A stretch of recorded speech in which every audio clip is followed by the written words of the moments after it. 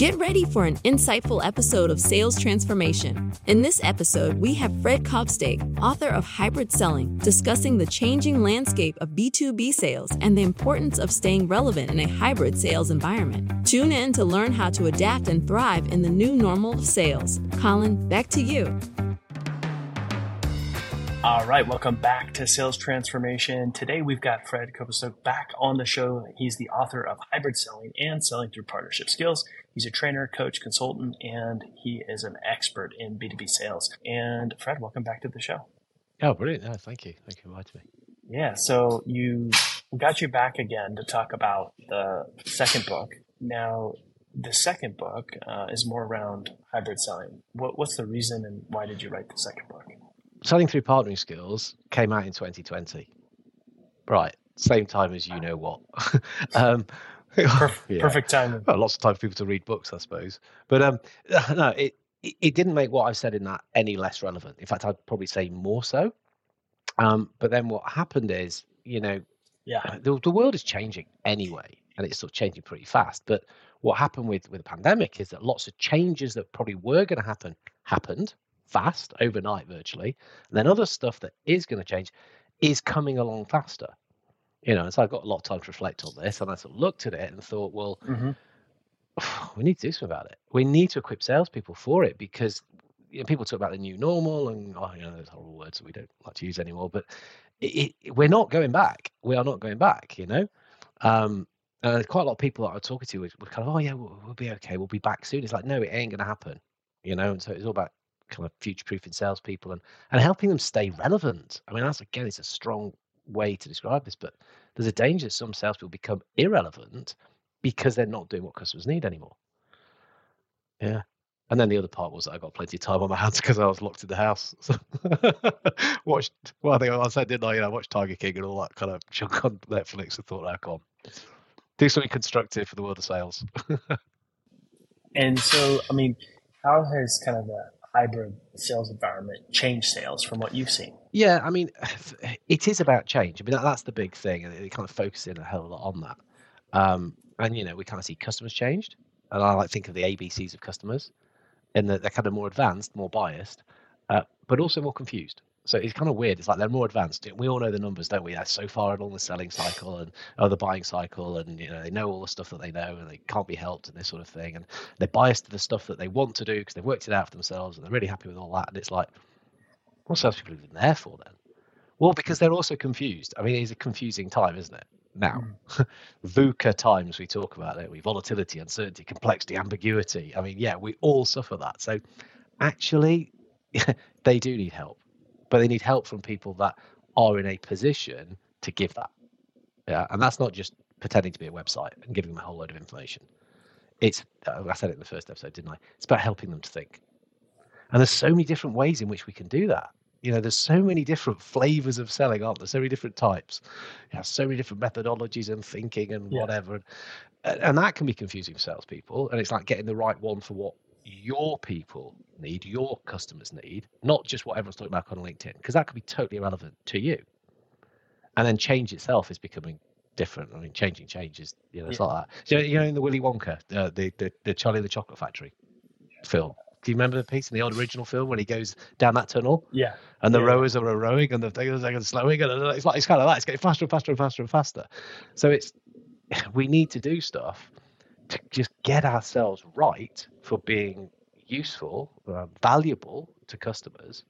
And a lot of that is in the way we work with them. And so it's right to do that, we need to be more accomplished. We've got to have more strings to our bow, more tools, more tricks, if you like. That's what hybrid is for me. Bringing more stuff in. It's not, can I work in a room and can I work on screen? That's what a lot of people are talking about. It's like, well, lots of us have done that anyway, forever. Yeah. It's the hybrid is bringing in different things, bits of customer success management, bits of account management, bits of understanding how to do mutual pack, bits of borrowing from lots of different areas and kind of building your repertoire, if you like. That for me is the hybrid piece. Yeah, I mean, I love that. I think that, the expectation of buyers today is higher than what it used to be, right? And you've got to be able to stand out amongst sellers in order to, build relationships, to win their trust and actually be effective and add some value during the time that you spend together. And for me, it's about adding stuff to the thing that we do. I mean, salespeople can be a bit funny. We can be a bit funny. I'm a salesperson as well, and sometimes training and all this, people get quite defensive and, oh no, you're going to change me, and it's like, well, I mean, that's another episode, which is about salespeople not being very good at change when we sell it ourselves. I mean, different thing. But it's not like we're trying to take something away. We're not trying to completely turn you around. The way I often describe this is, if you imagine sort of a drummer, but all you've got is one little snare drum and one little stick, and you're sort of tapping it away like that. It's like, okay, it's not the best performance, is it? No one's going to come and see you. Think of it, well, the best drummers, the best rock drummers, they've got a really big set of drums, haven't they? They've got loads of different songs, and then different things. They probably only hit once in the performance, but they need that sound. And if we think of it, we're kind of building up our abilities as like this set of drums. That's kind of how we need to be, But my brain's gone. I saw Motley Crue a little bit back. Tommy Lee's the drummer there, isn't he? And he's a star. He's got a massive drum kit, huge. It's in the middle of the stage as well, which is a bit weird for drums. And this big ring of lights that he goes like upside down in and all that sort of stuff. Yeah, we need to be like that. Not still in the limelight, but having that capability of being able to do all of these different things because they're the right thing to do for the customer at the right time. And I think the key there is that's different for each customer, right? It's not showing up and giving the same show every time for every single prospect, right? Being dynamic, having these different tricks, but knowing when and how to use which ones, and being more flexible or hybrid, as you would say, in these different environments where, the customer wants to feel unique, right? And your job as a seller is to, position yourself in a way that's going to cater to them. Absolutely, yeah. But if you've only got one way of working, if you've only got that one little drum that you're tapping away, you're going to have to do the same thing every time. And the customer's going to be like, okay, there's not much to it. There's not much depth. You've got all these things. You can pick the right thing. You're right. This is what I need to be doing here because I know how to, and I know it's right. And this is cool. And this is what will be, you've said it. I said it. This is what's valuable. Sometimes I think we get so fascinated about the value proposition and the value of our products and the value of our services. It's like, hang on a minute. I don't like salespeople with big egos, but actually, you can be the value here. It's the stuff that you bring to the table, helping people think, knowing the right thing to do, who to connect with. That is valuable in itself.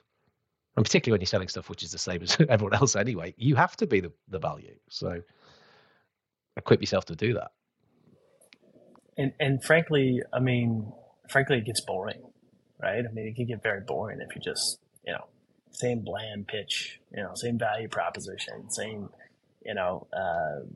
stupid questions that you ask in discovery on every single sales call. It's a balance, isn't it? I mean, we've got to do the reps. We've got to do the sort of the hard yards and the sort of the stuff, the fundamentals really well. But, if you've got those other little things, like that little cowbell that you just ring sometimes, because that's what you needed in that time. Brilliant. And that's where the customer will go, whoa, I can see that you're flexing and adapting. It's good. It's good stuff. And so that's what the book was about. It was kind of saying, well, okay, let's set out a kind of a bunch of things, kind of a structure, if you like, of have a look at these things, have a look at these things, have a look at these things, have a look at these, and bring them into the way that you work. That will help you evolve. And like the framework is the evolve framework as it happens. So we've got to understand the essentials. The essentials of selling. You can't be building all the flashy stuff without the solid basics. We've got to understand virtual today. Got to. And video and all the stuff which I could pack into that. We've got to understand opportunity management, I would suggest as well. But I'm talking sort of bigger, more complex B2B sales here. Leadership, and we talked about leading in the last episode, didn't we? So how to lead customers, not up the garden path, not manipulate and take the way you want them, but guide them. Or if they are comfortable with where they're going, fit in alongside them. You've got to make that call. Of course, value. Lots of people call themselves value sellers, but don't really understand what value selling is. Well, and it's actually pretty simple, I think. A colleague of mine, I always quote him, which is that value is a mystery. Mike Wilkinson said, value is a mystery. So, well, you don't know what it is. You've got to work it out with the customer because it's what it means to them. They define value. So understand how to do that. And then kind of, expand the whole business, through the customer success, through all that sort of stuff. So they are all skills, and there's a whole load of stuff. There are sales training and sort of sales thought leaders in all of these areas, all of that stuff. And so I just kind of picked the best and went, okay, let's put it into there and just open people's minds. Yeah. There's so much more that we can do. I mean, I think the interesting thing here is what you're describing is the value is really the experience that you give as the seller with your buyer. And a lot of people think the value is, the products, features, and benefits of whatever it is that they do, and it's not. And so I think that's really what you're talking about here. And, customers people generally want to be heard and understood, right? And your buyers are no different. And, how you keep them engaged and, the questions you ask, and if you challenge their thinking and these different things, and how you bring value to the table of the experience is how you do that. And that's how you win more deals than you lose. Yeah, they want to be understood. And if it's just that somebody understands that they're struggling here and they don't know, and someone coming and saying, right, I know what you're paying. Well, how can you know what my pain is? Because I don't really know what it is. We can have a guess at it. Yeah. And then we work on it together. And that's, as you say, it's the experience, which is like, you get it, you get me, and you seem to have got my back as well. This is where I'm going to go with you. You might not even be the best solution, to be honest, but for me it is, because I feel comfortable with that. I feel safe in what you're doing there. I've done quite a lot of thinking about buyer safety recently, that some people talk about, and I'm with them on that. I think that's part of something we should be looking to do, making our customers, making our buyers feel safe. Smart move from a salesperson's point of view. I mean, yeah. And so, what are some things that you hope people who pick up your second book, what would you hope that, let's say the top 3 takeaways are from that? Top 3 takeaways is solid foundation. Sometimes I do see salespeople that kind of want to run before they're walking. Now we've got to build those fundamentals, build those basics, and make sure we're solid in that. And if that means going back and reviewing them and repeating them and kind of just keeping them up to speed, that'll be a smart idea. That's what all the top sports teams do. All the top sports teams, they'll do the basics at the beginning of every training session before they start doing all the funky stuff. Yeah.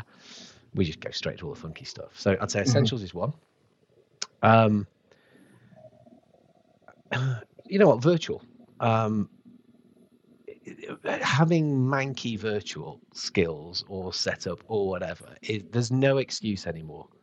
When you couldn't get a decent camera for love or money, or you hadn't got a decent microphone because they're all sold out. That was 2020. Now, if you're not doing this stuff right, I don't think there's an excuse for it. And still, I'm seeing stuff where people are like, really? What's going on here? And then you could almost say, well, that's essential for it, to be fair. I wouldn't argue. The other thing I would say, and it's kind of a mixture of some of the others, sort of half value selling, half opportunity management stuff. It's don't be afraid of having decent process, of having good sort of solid ways and means of prepping yourself, of researching customers, of getting the information, of thinking about things so that you can go with kind of interesting perspectives and some interesting thoughts to help people with. I wrote something on LinkedIn just recently about somebody had said to me the other day about, I just wing it. Like there was some kind of sales superhero and really clever and above us all. And I just thought, you absolute clown. Total muppet. So. Oh, jeez. Why would a seller be scared to have good process? I don't know. I probably should in my job. I should be able to work it out, but I can't. It just doesn't make any sense to me. I think it's just a misunderstanding of what we're trying to do. So, and I suppose underpinning all of this, if you want to kind of summarize those into one, it's think outcomes. We are selling outcomes. We're selling people results. And the more we can focus in on what those are, what they want, how they want them and talk about that stuff, well, the more we're going to be doing the right stuff and the more we're going to make that impression and a great experience. So, yeah, I kind of condense those into the sort of think outcomes. Yeah, think like a partner. Funny enough. Right. Yeah. Which is episode 1. Yeah, go back to episode 1. So, I love how yeah. And if you missed that, go back. It's in the show notes. You can find it. People are going to be caught in a loop, Fred, a never-ending loop. Awesome he said in show 1 they're going to cover it in show 2, and then you go back. Sorry. It's a trick. Fred, fantastic having you on again to talk about the second book. Any final thoughts, and then where's the best place for people to connect with you and find you? Connect with me LinkedIn. As always, yeah, that's kind of where we do the stuff. I mean, both books are on Amazon, so you can get those there. I mean, if you subscribe to my newsletter on LinkedIn, I actually pretty much used the first 6 chapters for a newsletter when I first launched it. So go back to the very first ones, and it's the first 6 chapters, which is it's a story of 2 salespeople. I wanted to do something a bit different, so I got these 2 salespeople, Harry and Larry, who were kind of going through difficult times in that pandemic, and kind of one guy's struggling a little bit, but his mate's got his back, and they sort of look after each other and figure out how to do all this. So I pretty much gave the 6 chapters in the LinkedIn newsletter. So subscribe to that and get it for free. God, I'm a bad salesperson. Yeah. But you know, hopefully you like it so much you want the rest of the book. You have to buy it. Awesome. Yeah. If not, they can probably just ask Fred AI. That'll be launched by the time this goes out. Yeah, sorry I was just telling Colin that I've just built a digital twin where I've loaded the books and a whole bunch of other content into that. So I'm available 24/7 to be asked questions. And I've just been playing with it. I think it's smarter than me. There we go. I don't know where it's got it all from. So Fred AI. Fred AI may write your 3rd book for you.